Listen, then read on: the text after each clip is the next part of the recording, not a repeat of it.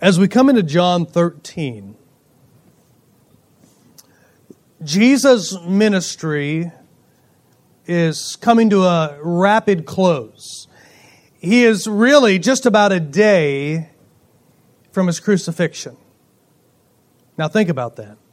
Think about the setting here. The disciples have no clue what's coming. They have no idea what's about to start happening here shortly.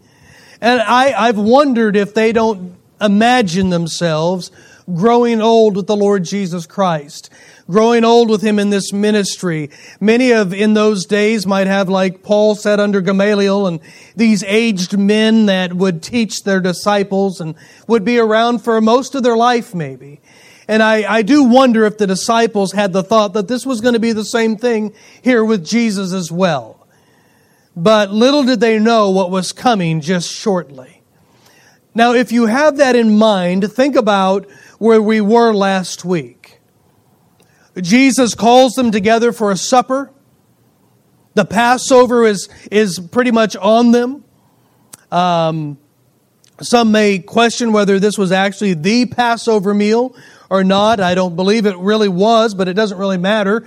As I said last week, Jesus is the Passover, and Jesus can really have this meal whenever He wants to have it. And He chose with His disciples to call them in and to have this meal. And as they came in, it was only the 12. It was only the 12, and you realize they spent most of their time, most of their ministry among thousands and thousands of people ministering with Jesus. Even so much that Jesus said, "Come apart and rest." I mean, they were getting absolutely wore out and frazzled on the ends from all of the activity that was going on. And here at this point, Jesus calls them all in before the Passover. This is a special meal. It's a special time.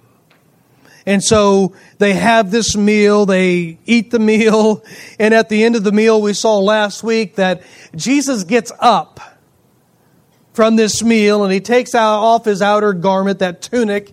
He girds Himself, the Bible says, with a towel. He gets water, and one by one, we saw last week how He began to wash the feet of the disciples.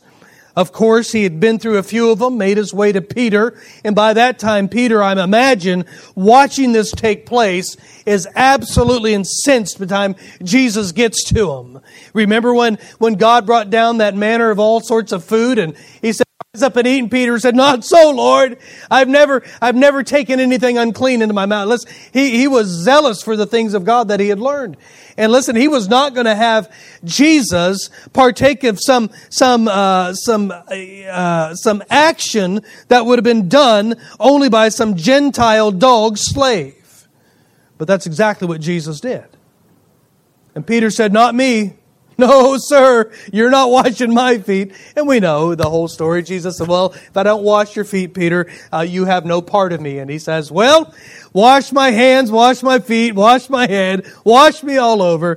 And we realize that you see the love that Peter really had for the Lord Jesus Christ. If it came down to this or that, Peter said, "No, I want you. I want you."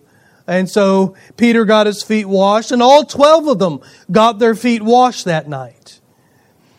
And as the supper was over, as the sermon in example was over, remember Jesus said, "I am your master and your Lord.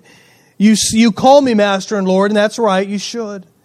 And He said, "If I've washed your feet, you ought to wash one another's feet." And this is exactly the case that He's laying out here to the disciples. Serve one another. Serve like I serve. And we looked at that last week of the role of the believer, the role of the child of God being a servant. And Jesus went on to say that the byproduct, this is totally countercultural, this goes against all of our human nature, but Jesus said the byproduct of being a servant is happiness, joy. No, people serve, we do just fine serving our flesh, don't we? We do just fine serving other people. We do just fine serving the world, the flesh, and the devil. But the problem of that is the byproduct of it is it never brings happiness. We get left on the short end of the stick every time. That's why the Bible says sin is good for a season. Yeah, you can serve your flesh for a little while, but it never has any reward at the end except death. and destruction. So Jesus here gave him the example of being a servant. And I hope we can get the setting, and I hope I can get this in your mind. But the entire setting that Jesus has here, beginning in John 13 and verse 1, if you look at it closely, the entire setting is an example of how a family operates. He's brought the disciples in. This is a church meeting. This is a meeting of the family. And Jesus is telling the brothers and sisters of this family, serve one another. Serve one another. That's what he's saying. This is a family meeting. You ever have a family meeting? And the kids go, oh boy, here we go. Another edict coming down from Dad. What do we got to do now? Right? Family meeting time. Yeah. This is a family meeting. And at the end of this time, I would love to know what it would have been like to be there. To see the atmosphere of that room after Jesus got done washing the feet. The unity that might have been there that night. The closeness that they might have felt one to another in that evening. And when he got to the end of it, when he got to being done washing the feet and giving the sermon and letting them know that they're happy if they're like their Lord and Savior and being a servant, at the end of it all, he drops an absolute bomb on them. Just blows it all up. I remember my cousin Dan telling me one time what it was like. My aunt and uncle were quite the disciplinarians. They were a lot of fun, but life was pretty black and white, and wrong was wrong, right was right, and if you came down on wrong, buddy, your life's over. And it was known. It was pretty well known, and it actually made for a very happy home and a very happy life and very successful life. And we were talking one day about that, and my cousin was laughing. He said, yeah, me and Paul one time, we did something during the day. I forgot what it was. And he said, Mom came and just said, wait till your father gets home. It's all, it wasn't Mom dealt with it. It was so bad that she said, wait till your father gets home.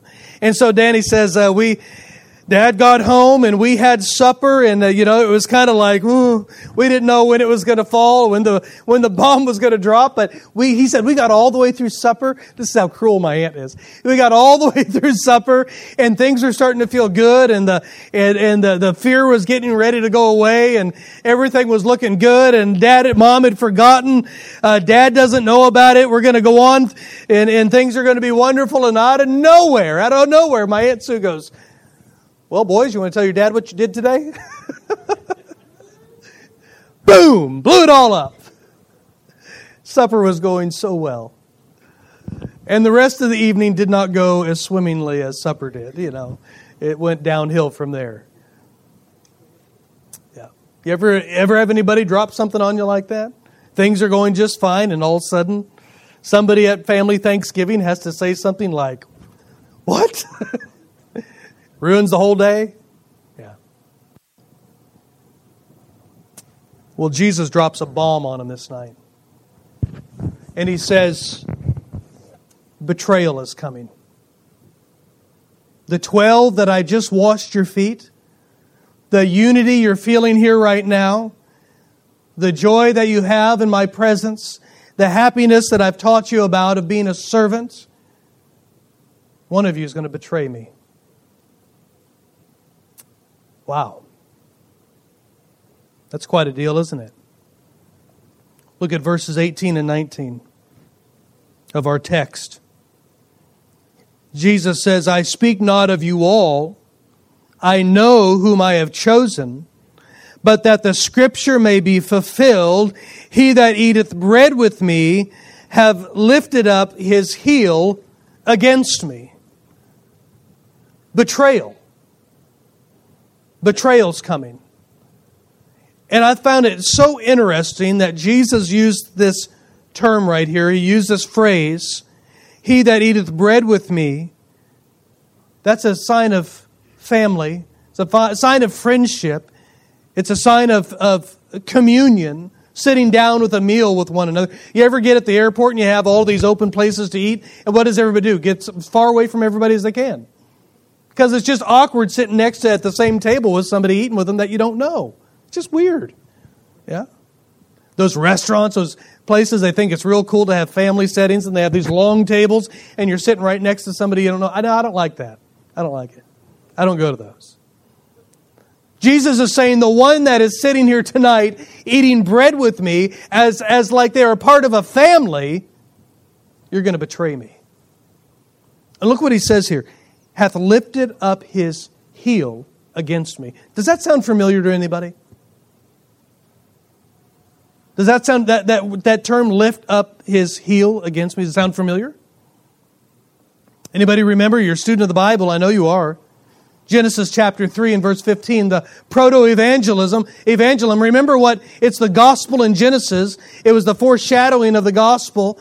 And what did God say to Satan? In verse 15, he said, I'll put enmity between thee and the woman, and between thy seed and her seed. And what did he go on to say? It shall bruise thy head, Satan, and you're going to bruise his heel.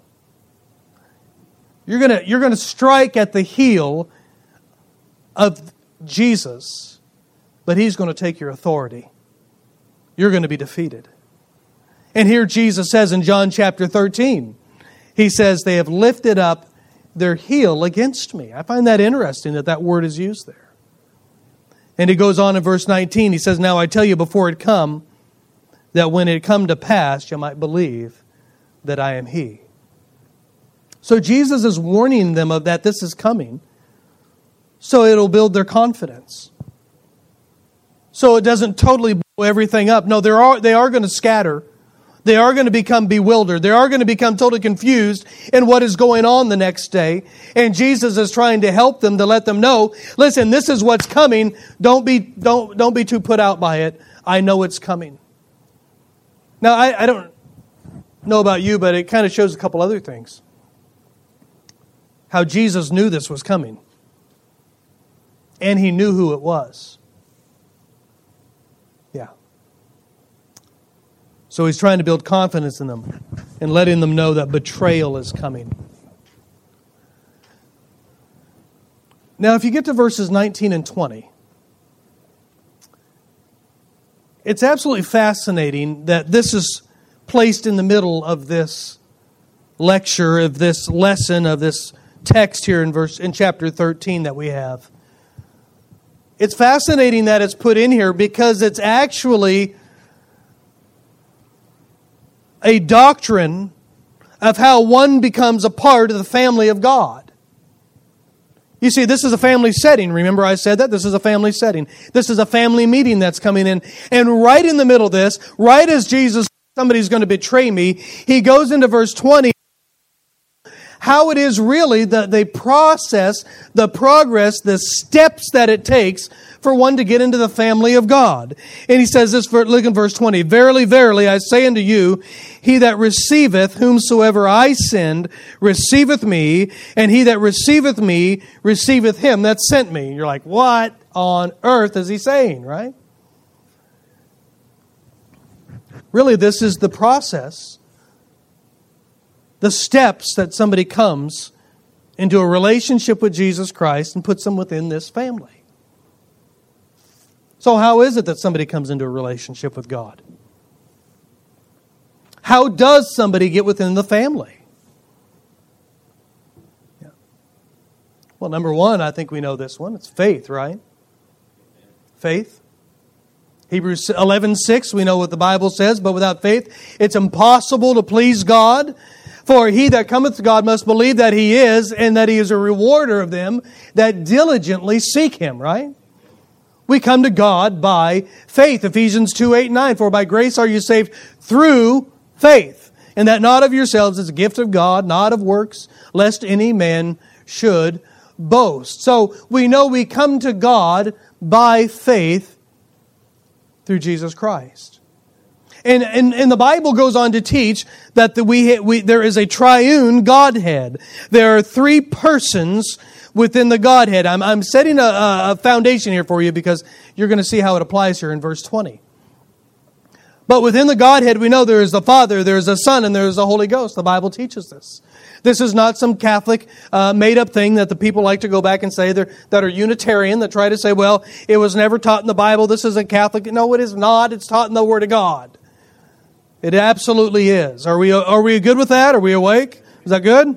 Yeah, that's right. It is taught in the Word of God that there is a Father, Son, and the Holy Ghost. I asked somebody just the other night on visitation. I asked them, I said, well, if Jesus is not God, which John 1:1 says He created all things, and in Genesis it says that God created the heaven and the earth, and Jesus created it all, deductive reasoning, Jesus is God, and we have many other examples within the Word of God that teaches this. But if you remember, if you look at words closely, the Bible says in Genesis 1, God said, let us make man after our likeness and image. Who's us? I had one oneness Pentecostal tell me, what's the angels? I said, so angels have creative power? A created being has creative power? No, they don't.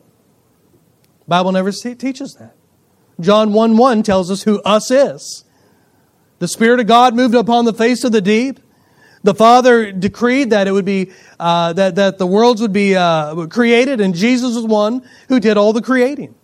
That's exactly it. It is the triune Godhead that we have, that Jesus created all things. You know where else we see the Trinity within the Bible, the Godhead? We see it at the baptism of Jesus Christ, don't we?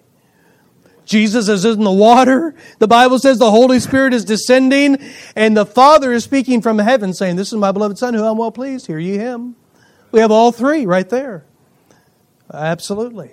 So we see within the Godhead there are three persons. No, there's one divine nature.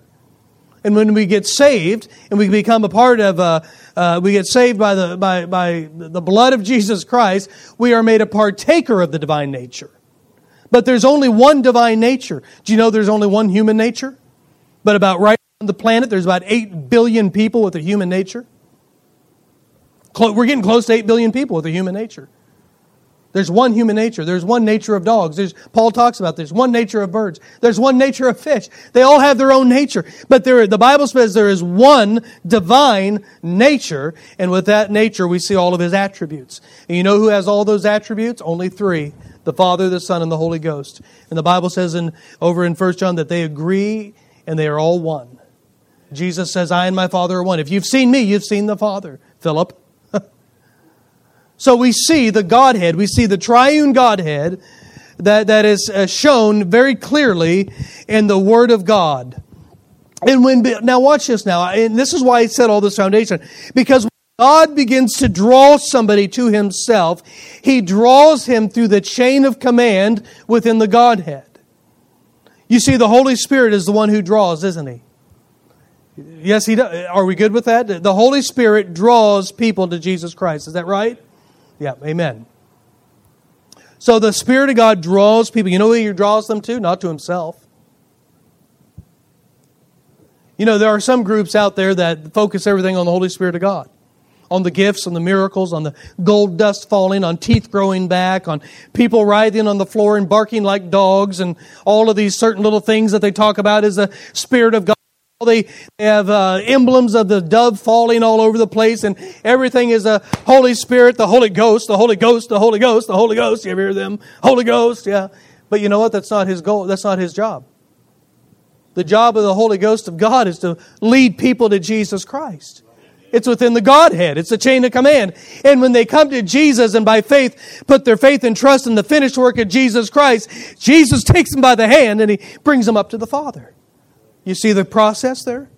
The Father, the Son, the Holy Ghost. So the Father sent the Son to be the Savior of the world. What did Jesus say? I'm going to leave you another Comforter.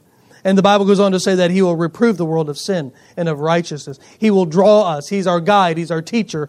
He draws us to Jesus Christ. This is God's chain of command. 1 John 4:14, the Bible says, and we have seen and do testify that the Father sent the Son to be the Savior of the world. You see that? The Father sent Jesus. And then in John 15:26, but when the Comforter is come, whom I will send unto you from the Father, Jesus said, I'm going to send Him to you from the Father. I have authority to do this.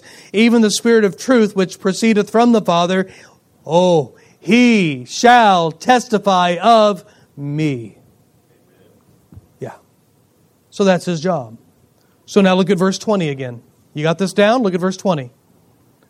Verily, verily, I say unto you, he that receiveth whomsoever I send, it's the Holy Ghost of God, receiveth me. And he that receiveth me, receiveth Him that sent me. You see that? Do you know what the unpardonable sin is? It's rejecting the conviction of the Spirit of God. No, no. The Bible says you can blaspheme Jesus and be forgiven. I didn't look up the verses. I'm sorry, but you can blaspheme the Lord Jesus Christ and be forgiven. You can blaspheme the Father and be forgiven, but you cannot blaspheme the Holy Ghost of God. You know why? Because in God's chain of command of the Godhead, that's the end of the road. There's nothing after Him. If you reject the drawing of the Spirit of God, there's nothing left to draw. There's nothing left to draw you to the Spirit of God. You see what I mean? So go ahead. I mean, hey, if He's working on you and drawing you to the Lord Jesus Christ, and you say no, no, no, no, if you die in that condition, yeah, you've died in the condition of blaspheming the Holy Ghost of God and rejecting His work, His official work that He's trying to do in your heart and life. And here Jesus is setting up this chain of command of calling. The Holy Spirit draws, and conviction points to Jesus. Jesus brings to the Father. And when we get brought to the Father, we've been redeemed by the blood of the Lamb already. We've been restored, and now we are justified without sin, and we've been reconciled back to God. So why did Jesus stick this right here? Seemed kind of strange, doesn't it? Nice family meeting. You think they'd get it, right? Applications in verse 21. Look at this. When Jesus had thus said, He was troubled in spirit and testified and said, Verily, verily, I say unto you, that one of you shall betray me.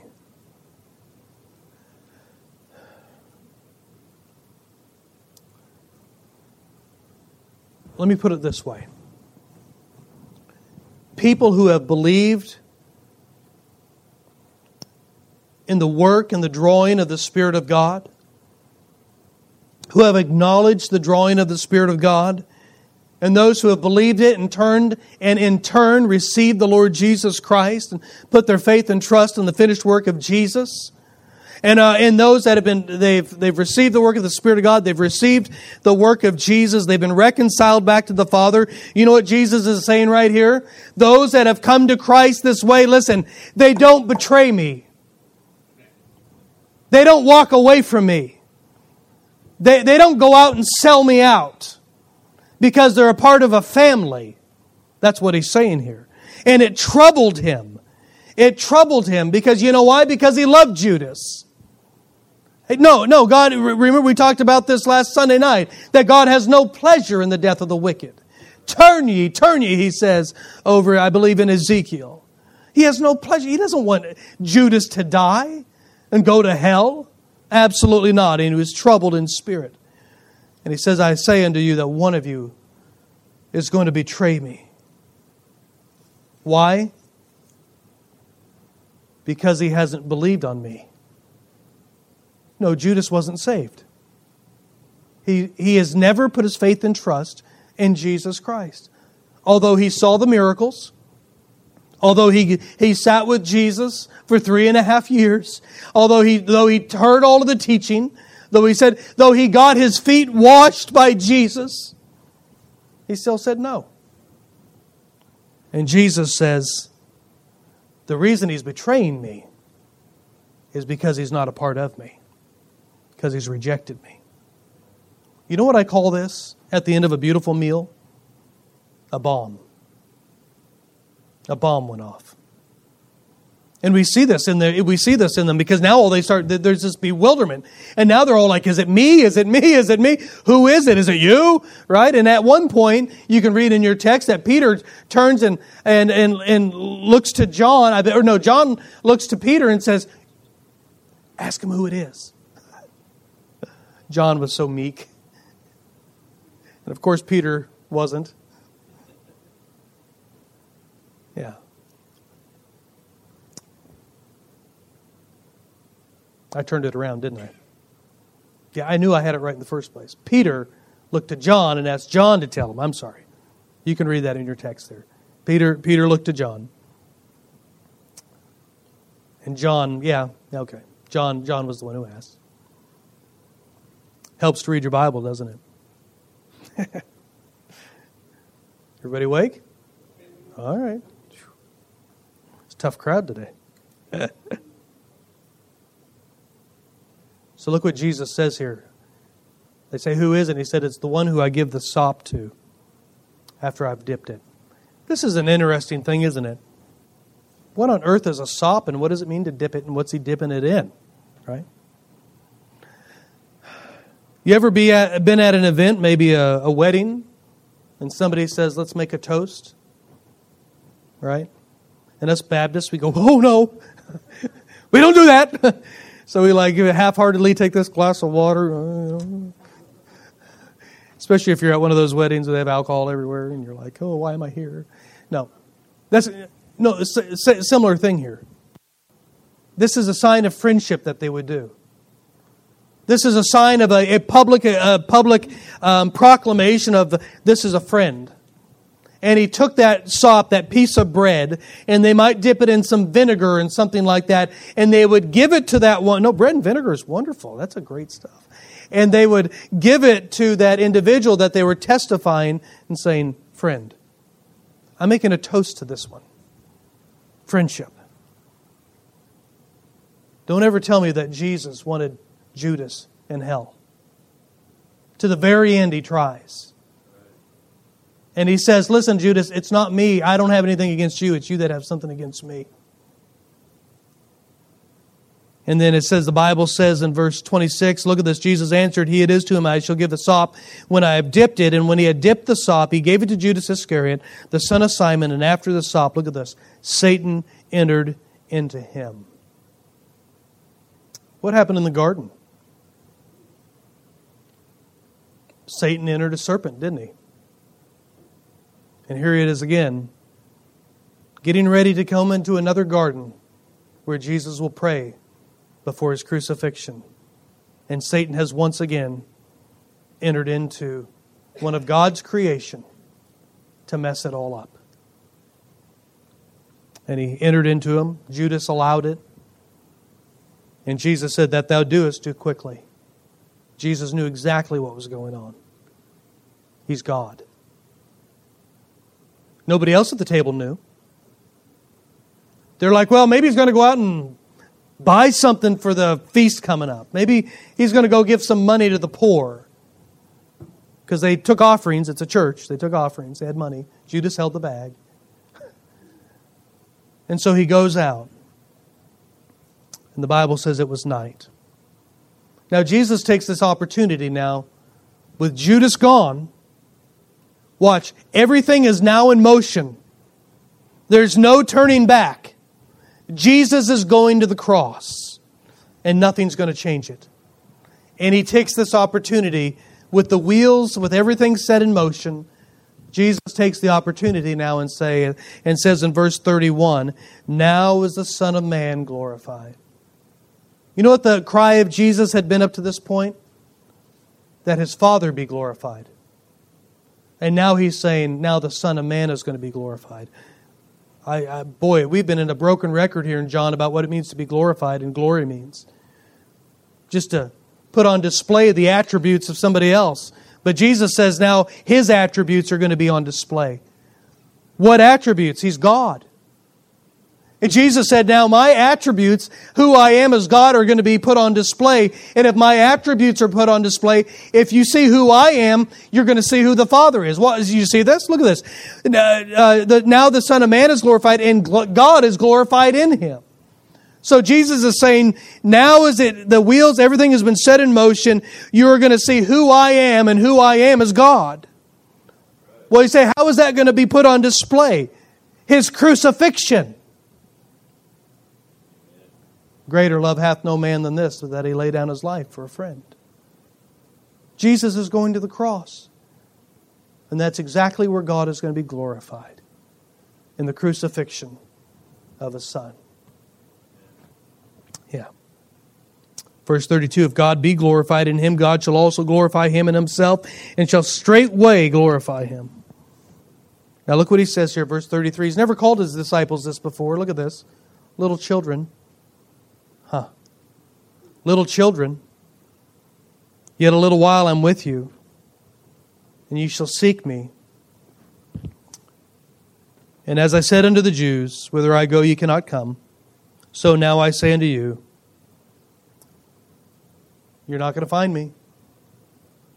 Why? I'm going away. They still didn't get it. No, this is the 0 hour of Jesus' ministry. And they didn't understand what was about to happen. And He says, I've got to go away. I've got to go away. So what's this family meeting all about?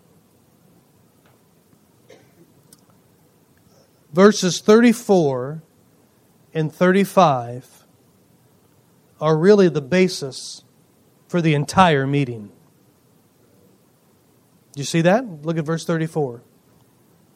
A new commandment I give unto you. This is a command, not a suggestion. It's a command. That you love one another. As I have loved you, that you also love one another. Not only is it a new commandment, it's the evidence of discipleship. He says, then shall all men know that you are my disciples. You know, men in those days and even now have disciples. And you know who they are disciples of. Yeah. Didn't Charlie Manson have some disciples? Didn't old Jim Jones have some disciples? My cousin's Jim Jones, but we call him Jimmy, so I messed up there.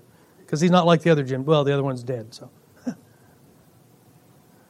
No, Jesus says the thing that distinguishes you of my disciples from all other disciples out there is love. And this is how people are going to know that you're in my family and that you're my disciple. That you love with my love. And I don't know if you can see this here. I'm sure you can. But verse 34 and 35 reveal that the basis for servanthood, remember what he started with? This is the same meal. This is the same evening. It's the same event. He just got done washing feet and all this stuff. But the basis for servanthood is love. This is what the foundation of all of it. This is why we serve, because we love. I said last week, we are not servants in the family of God. We are a child of God. We are joint heirs with Jesus Christ. We are sons and daughters. We have a relationship like a husband and wife. And everything that God has described our relationship with Him is based on a family level. We are family with God. We're not servants. Even to the point where Jesus said, I no longer call you servant, but friend. But we're asked to serve? Right. Out of love. Not out of command in the terms of being a hired servant. Love. If you would, look at 2 Corinthians chapter 5 and look what Paul says. 2 Corinthians chapter 5. Verse 11. Can we turn that up?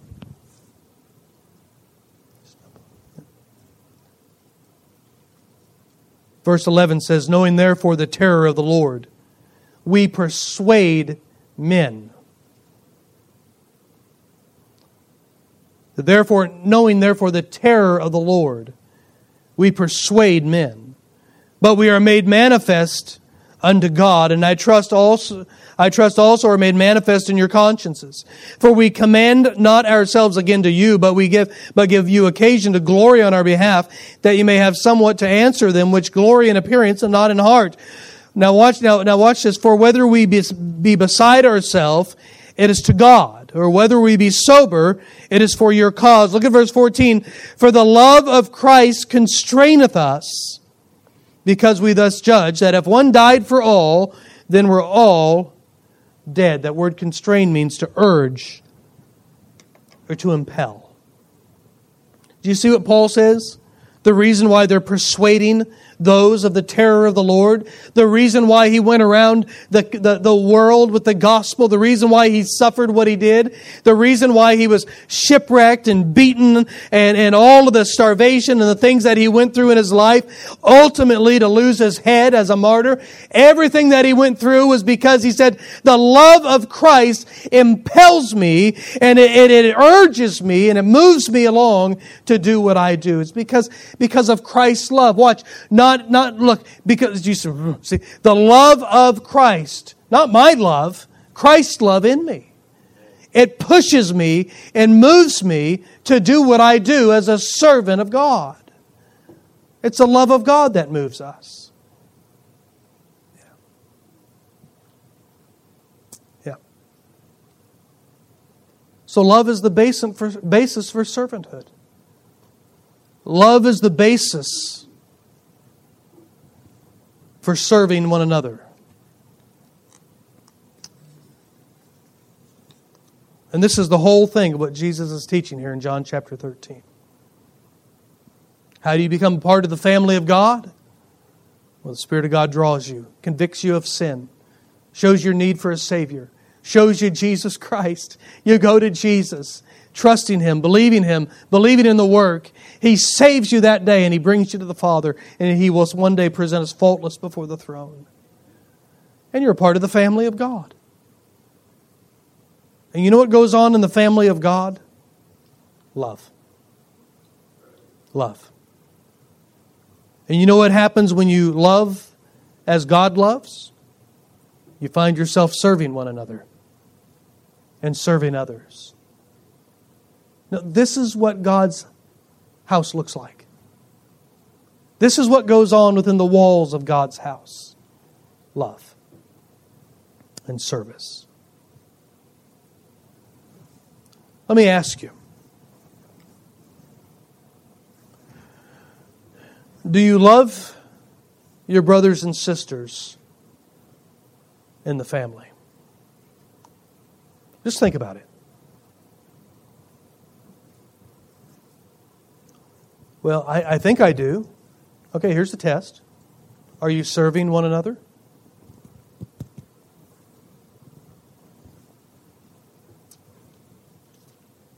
Our service is connected to our love, isn't it? Our love is connected to Jesus. He is the one who indwells us and is the source of our love. Do you remember in Revelation chapter 2 when Jesus wanted the church at Ephesus to know a little something? Remember that? Revelation chapter 2, the church at Ephesus. It was the first church that that a letter was written to. Remember, it was the first church. And Jesus picked them out. And He said, you have great works. He commended them. You are great in labor, and you have been doing a lot in the world and in Asia Minor for the gospel. You have great patience, and you're enduring great tribulation. And God loved it that they didn't put up with evil, and they didn't put up with sin, and they didn't allow it in the church. And they kept the church pure and clean, which isn't really going on very well today, is it? But, never mind.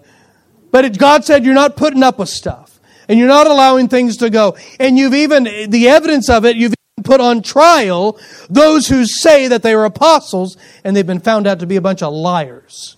And they kicked them out. Yeah. God commended them over and over again.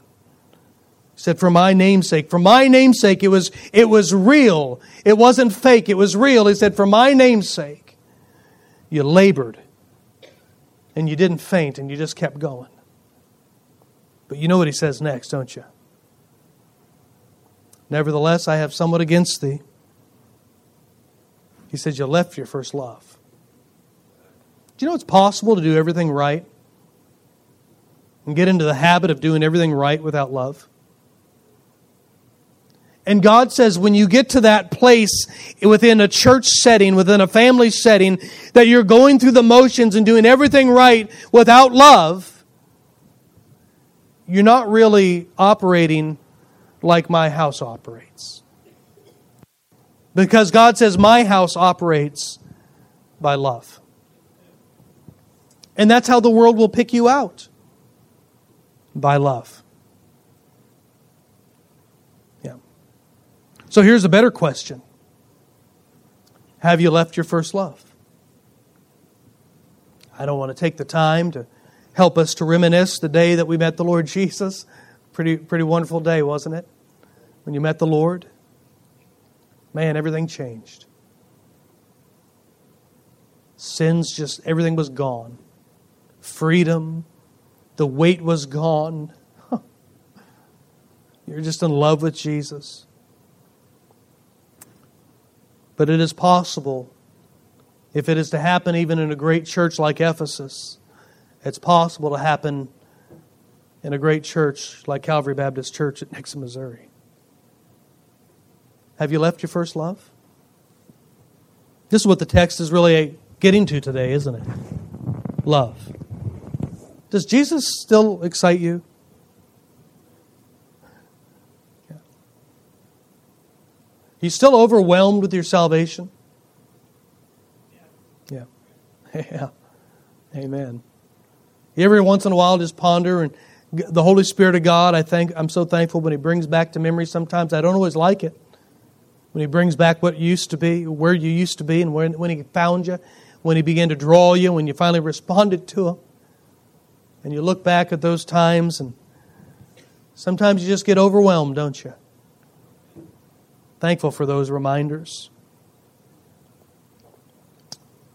Is there joy in your heart still when you sit down with the Bible and you open it up and the joy just floods your soul? And there's something about sitting down and opening up the Word of God and abiding in the Lord Jesus Christ there, isn't it?